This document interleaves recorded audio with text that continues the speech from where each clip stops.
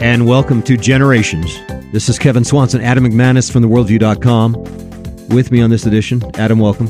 Thank you. Well, it seems to me that we are in a bit of the eye of the storm. This is what I'm telling my children. I said, coming out of COVID, well, we all got our stimmy checks, so we felt pretty good about that. Now, employment's supposed to be super good, and everybody's just doing very well. Thank you very much. Except that they're not. And this article from Fox Business this morning, millions of Americans have received a pay cut over the last 2 years, thanks to high inflation, a blow to President Biden as he attempts to center his re-election campaign around Bidenomics. The Labor Department reported Tuesday that average hourly earnings for all employees in October is $11.05 per hour. Seems kind of low, but it's a 3.32% decline from January 2021 when Biden took office. By that measure, the typical U.S. worker is actually worse off today than 2 years ago, even though nominal ages are rising at the fastest pace in years, just simply meaning that fast pace only because of high inflation. So now Bidenomics, what is that, Adam? Bidenomics. Is that just spend like a drunken sailor until you're face down in a ditch in Skid Row? Is that what it is? I mean, that's what I see Bidenomics to be. Yeah, it's definitely a pejorative term. E.J. Antony, a research fellow for the Heritage Foundation, a conservative think tank in Washington, D.C., wrote a piece entitled Never Ending Inflation. That's Bidenomics in action. And he says in his opening, it's bad enough that the White House helped create 40-year high inflation, but now it has the audacity to gaslight the American people by not only minimizing the problem, but pretending to be part of the solution. Nothing could be further from the truth, and the Biden administration's own data prove it. The American people are demonstrably worse off because of President Joe Biden's economic policies. When Biden took office, inflation was below the Federal Reserve's 2% target, with prices rising a mere 1.4% over the prior 12 months.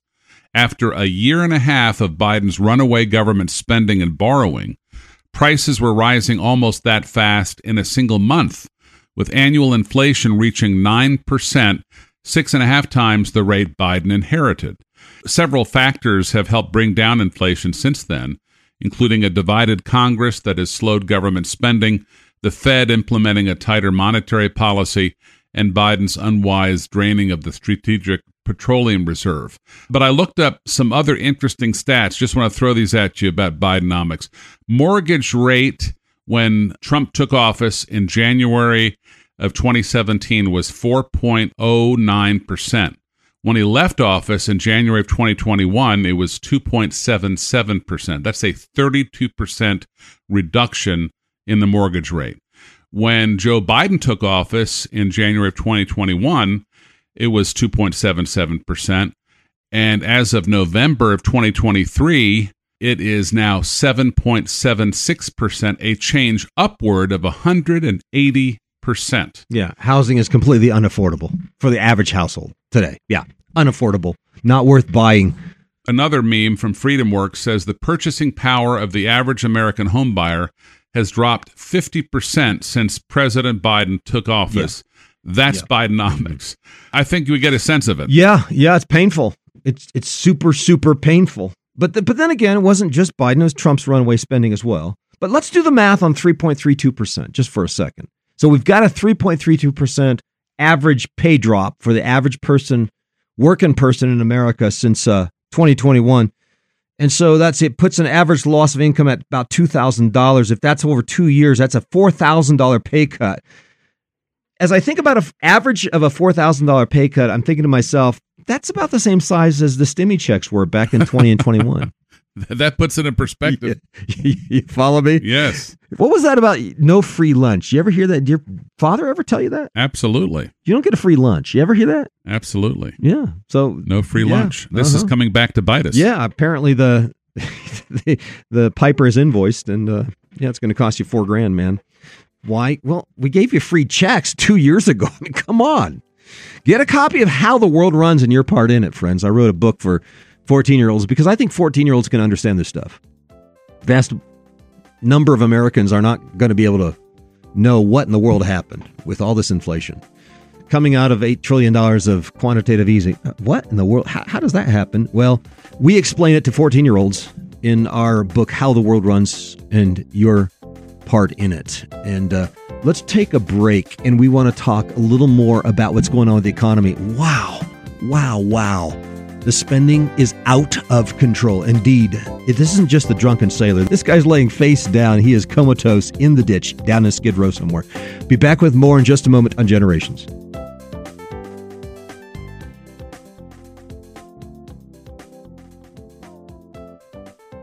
Hello, my friends. For the last 15 years, the Generations team has produced a Christian curriculum specifically for families who want to give their children a God-centered, Bible-saturated, biblical worldview-based education. Our commitment is to restore the Christian faith, generational faith, in an age where we are losing faith in this country and almost anywhere around the world, where Christian children attend secular schools or use secular curriculum and imbibe secular culture. Now, we're not relying on the pre-Christian Greeks for an educational model here. We're not relying on the post-Christian secularists for the education model either. Our curriculum is based in a biblical worldview. We put hundreds of Bible verses in the history books and integrate the truths into the subjects. We want to glorify God on every page of the science books. We immediately integrate knowledge into life application and natural revelation with special revelation. We keep Christ at the very center of the history books with preparing the world for Jesus and taking the world for Jesus. I believe God is calling this generation in this highly secularized age to a radical change in how they disciple their children. Please check out our program for education of your children and grandchildren at www.generations.org. Back on Generations, this is Kevin Swanson. And as we consider economics and the economic condition of America, Adam, you know I do the Tuesday newscast, and I tell you what, I do the best I can to find the most honest statistics I can find. Remember what they said about liars and statisticians. So you got to scrape through it and try to identify the metrics that give us the most honest picture as to what is going on. And I think some of this helps us. While some economists are asking the question with employment so high, unemployment so low, GDP is on the rise, economy is doing great. Bidenomics is all happening. The spendthrift government is just stimulating the economy at every point. We got pretty much the heaviest drugs you could ever press into the dead body of this dying economy. And yet, what's going on? Why are tax receipts sagging after an increase in tax receipts? What was it, 45% between 2020 and mid-2022? You got a 45% increase in tax receipts between 20 and 22. But since June of 22, tax receipts have sagged 8%. It's the biggest drop-off of tax receipts since the 2008 recession. So, okay, could that be an honest statistic? Could we get something of an honest metric happening here? Well, the federal debt, of course, is out of control by the assessment of multiple economists. This is out of control. The debt has increased $2.25 trillion since May. $2.25 trillion since May. May of this year, not May of last year. May of this year. No, not last year. Yeah. What is that? 5 months ago? In 5 months, we've racked up $2.25 trillion. Wow.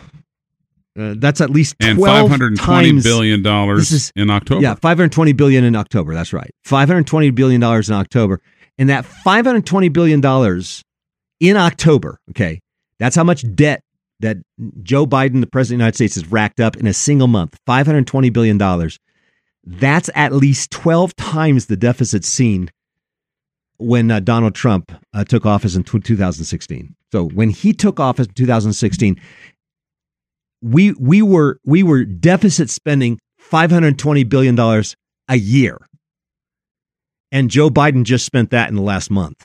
They spent America into debt by $520 billion in the last month. So what gives? What gives? It seems like we're cruising, like, right over the edge of the cliff and accelerating. This isn't just 140 miles an hour. Now we're got the pedal on the metal. We're going over the cliff at 280 miles an hour now. To what do you attribute the lower percentage of tax receipts? I'm not clear on what connecting of the dots you're making there. My perspective on that is that the amount of taxes received by the U.S. government is an honest statistic. And it's a reflection of the fact that our economy is not doing well. If our economy is doing well, the government would know it, and the government would be scraping in the money. That's just the way government works.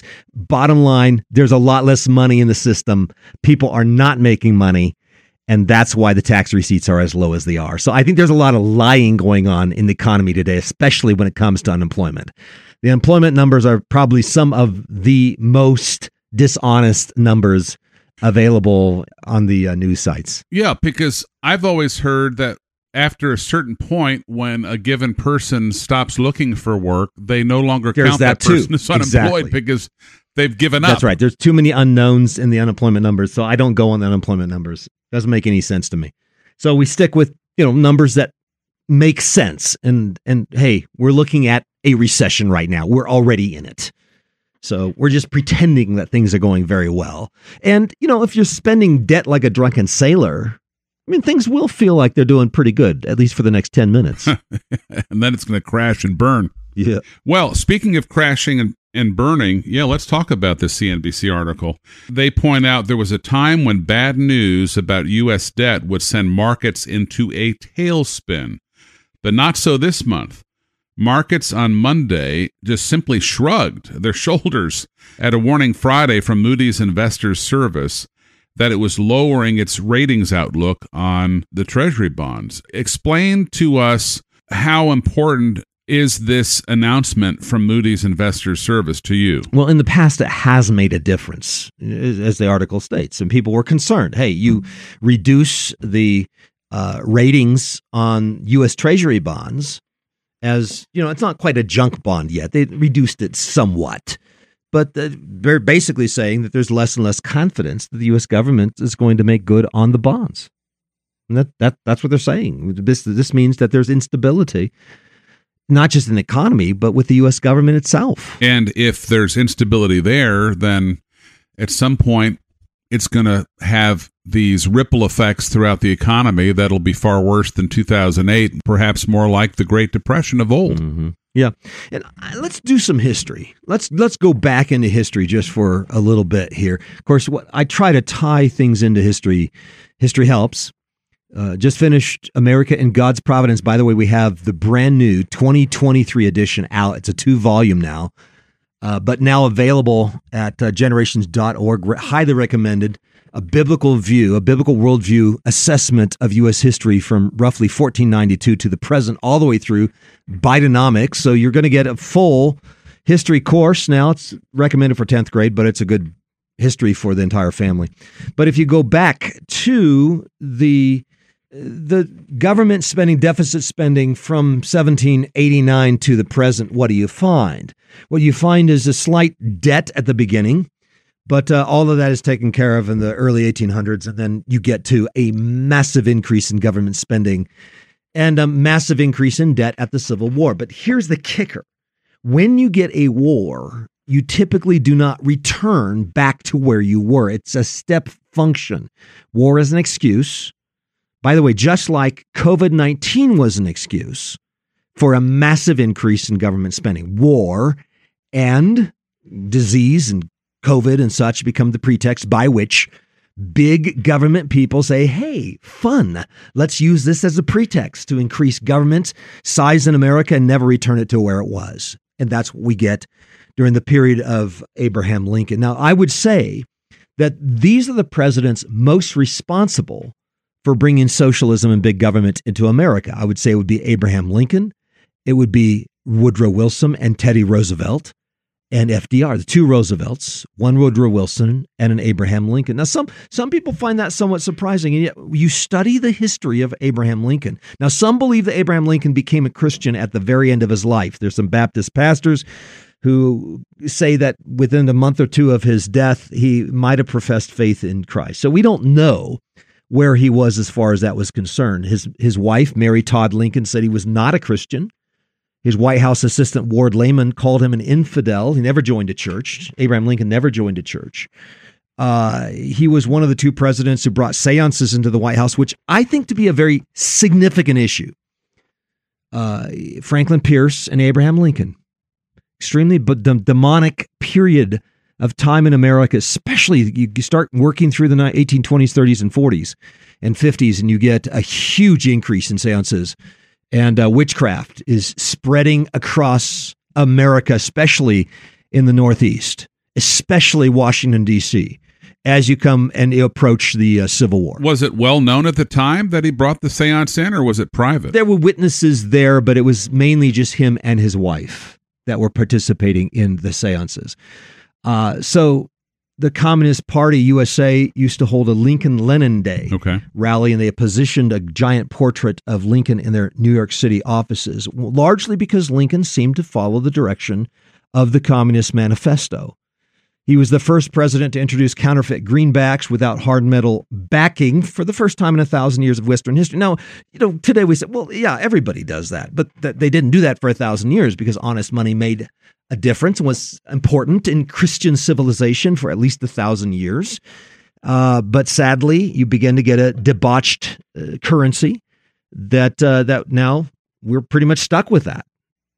So now, thankfully, the presidents afterwards began to restore a gold-backed currency.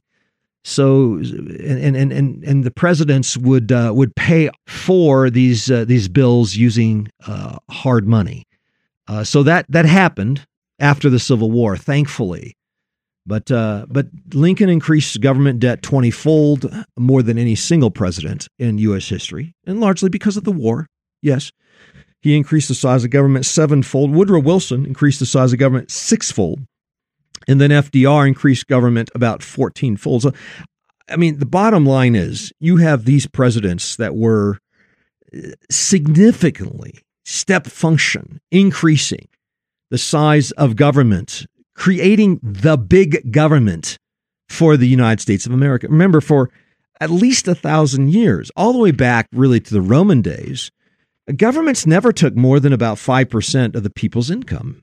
Now we're upwards of 50, 60%. Now, how does this happen? It happens through these massive increases that come through Abraham Lincoln, Woodrow Wilson, FDR. Now, if you look at the more present presidents, the current presidents, you say, okay, of these more recent ones, we find an increase in federal spending, but nothing quite like what you see with Abraham Lincoln, Woodrow Wilson, and FDR. Donald Trump increased federal spending by 71% in 4 years. Obama increased federal spending 13% in 8 years. George W. Bush increased federal spending then 49% in 8 years. Bill Clinton increased federal spending 32% in 8 years. And then LBJ increased federal spending about 55% in it would have been 7 or 8 years. The only really good president in terms of federal spending was Calvin Coolidge in the 20th century.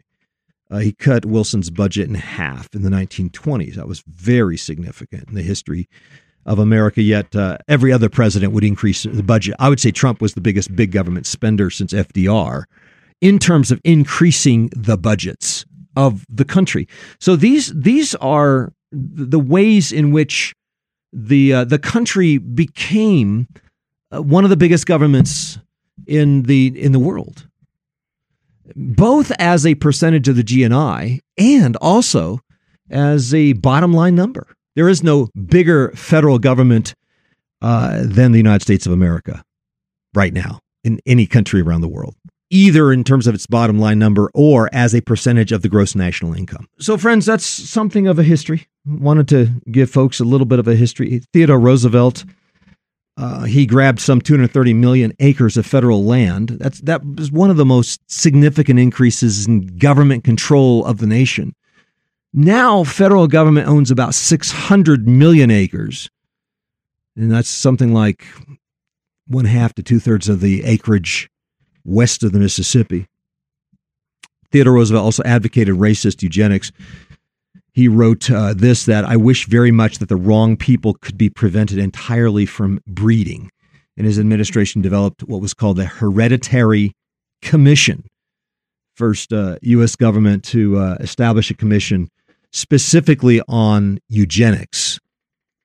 He was upset with Taft for not being socialist enough. He ran against Woodrow Wilson, pushing the minimum wage law, more regulatory agencies, and more social welfare programs. Now, that did not come into being until FDR 23 years later. So Abraham Lincoln, Woodrow Wilson, Theodore Roosevelt, Franklin Roosevelt, and Donald Trump have introduced the bigger governments to America.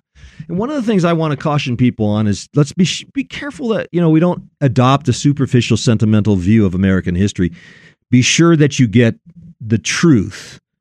Look at the charts. Look at the economics when it comes to the increase or decrease of the size of government of a nation over time. And you'll find that there are some good guys and some not so good guys in the history of governments. And that's what we do in our book, America in God's Providence, just released. And I've added material all the way through President Biden. Well, that wraps up this edition of the Generations broadcast, friends. You can get our materials at generations.org.